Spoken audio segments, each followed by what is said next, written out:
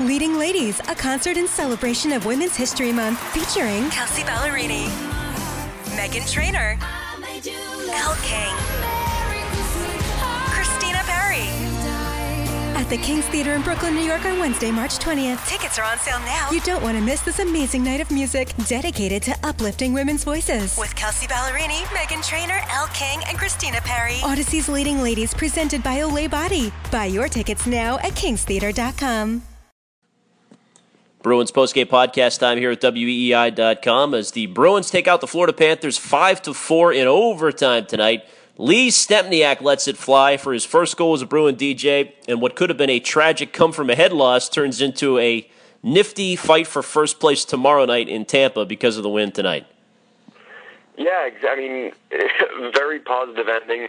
I still can't help but focus on the blowing the 3-goal lead thing, but, you know, resiliency, one of your new players continuing to fit in well. I mean, there were enough positives to take out of this one as well. 3-point night for Stempniak. It's his 15th in his career. The goal was impressive, but you know, he was pretty good on even the two helpers were pretty primary assists earlier in the game. Yeah, and really, I mean, all we were kind of looking for when they brought him in, they know it was a steep price. They know that they could have had him for no draft picks before the season, that they blew that, but all they were looking for when they brought him in was to have a better offensive presence on that line. And Brett Conley was good in the forecheck, which is obviously creating offense, but not doing as much damage with the puck as anybody else really could have. So they bring in Lee Stempniak, and he's been dynamite so far with them. They get that 4-1 lead. Bergeron scores twice. And then comes the second period, which is one of the worst we've seen all year. The Bruins were outshot in the period 18-5. And, of course, you get a lot of people pointing to the fight, which may or may not have sparked the action early in the second period. Sean Thornton, former Bruin, comes over to fight Adam McQuaid after boarding or interfering with Howden. Hoodler scored shortly thereafter. How much credit do you give the fight for sparking Florida short term? Yeah, I know I swear on this too much, so I won't say the swear I want to. I'll get out of here with that crud.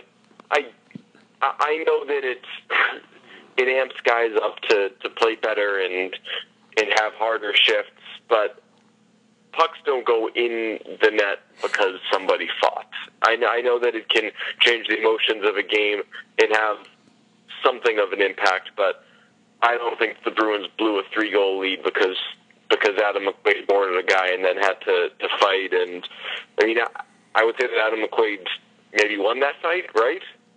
Yeah, well, he took a couple punches on the top of the noggin, but he hung in there.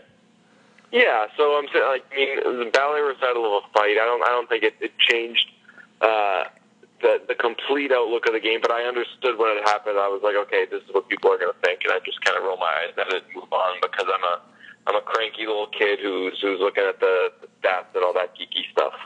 Well, in general, I mean, this could still be a first-round matchup here, Florida and Boston. What did you think of it? Huberdeau had a couple of really nice assists for Florida. They're a good team. They obviously hung in there and have a little, spirit, if nothing else, if that's all you want to give Thornton credit for. They've got some veterans up and down the lineup. Luongo got pulled. He didn't look very good, but I don't know who to give the edge to if this was a 7-game series. I'd probably give a slight edge to the Bruins. They're flying through the neutral zone tonight, which if the Bruins were playing the way they had been against Chicago, maybe that doesn't happen. So I think that at points the Bruins kind of helped them look better than they actually were, which you could say on the flip side of the Panthers were certainly doing in the first period. I still think maybe with the lack of experience, they've got a lot of good young D-back there. I don't know if they've all kind of, I don't want to say reached their prime, but have developed enough to the point where you say, all right, if I run into these guys in the playoffs, I think they're going to manhandle us. I think at this point, if it was goaltending, I would give an edge to the Bruins, but obviously they have a very, very good goaltender there in Roberto Luongo. But at this point, I would say that probably a slight edge to the Bruins. But on the Bruins, I want to win the division, get the Red Wings in the first round, and then who knows, maybe the Panthers beat the Lightning, and then you get the Panthers in the second round, and it's not that crazy of a run to a potential Eastern Conference final. Yeah, it'd be amazing to see them get in a division championship there. have one game more, play. Tampa's got a game in hand on them, as does Florida, and they're a point behind tomorrow night. Two lineup things. I guess they're going to have to go to Gustafson tomorrow night, right? No chance they could ride Tuukka, who had 51 saves tonight for a back-to-back. You think maybe? I don't know. I think maybe. I think the overtime thing hurts it. But I think they should be willing to. They've done it before with Rask. Rask has played back-to-backs before, so I wouldn't totally rule it out that there's no way that Rask would play. I would say that at this point, probably 50-50. And if I were the Bruins, I would play Rask. All right, and Conley gets his 9th tonight. I'm not sure he's going to get your 20, but hey, he gets a goal, and he also got bumped up in line. He was on the Krejci line for a little bit. Do you think that's just a defensive replacement, or could we see a little bit more of that going forward?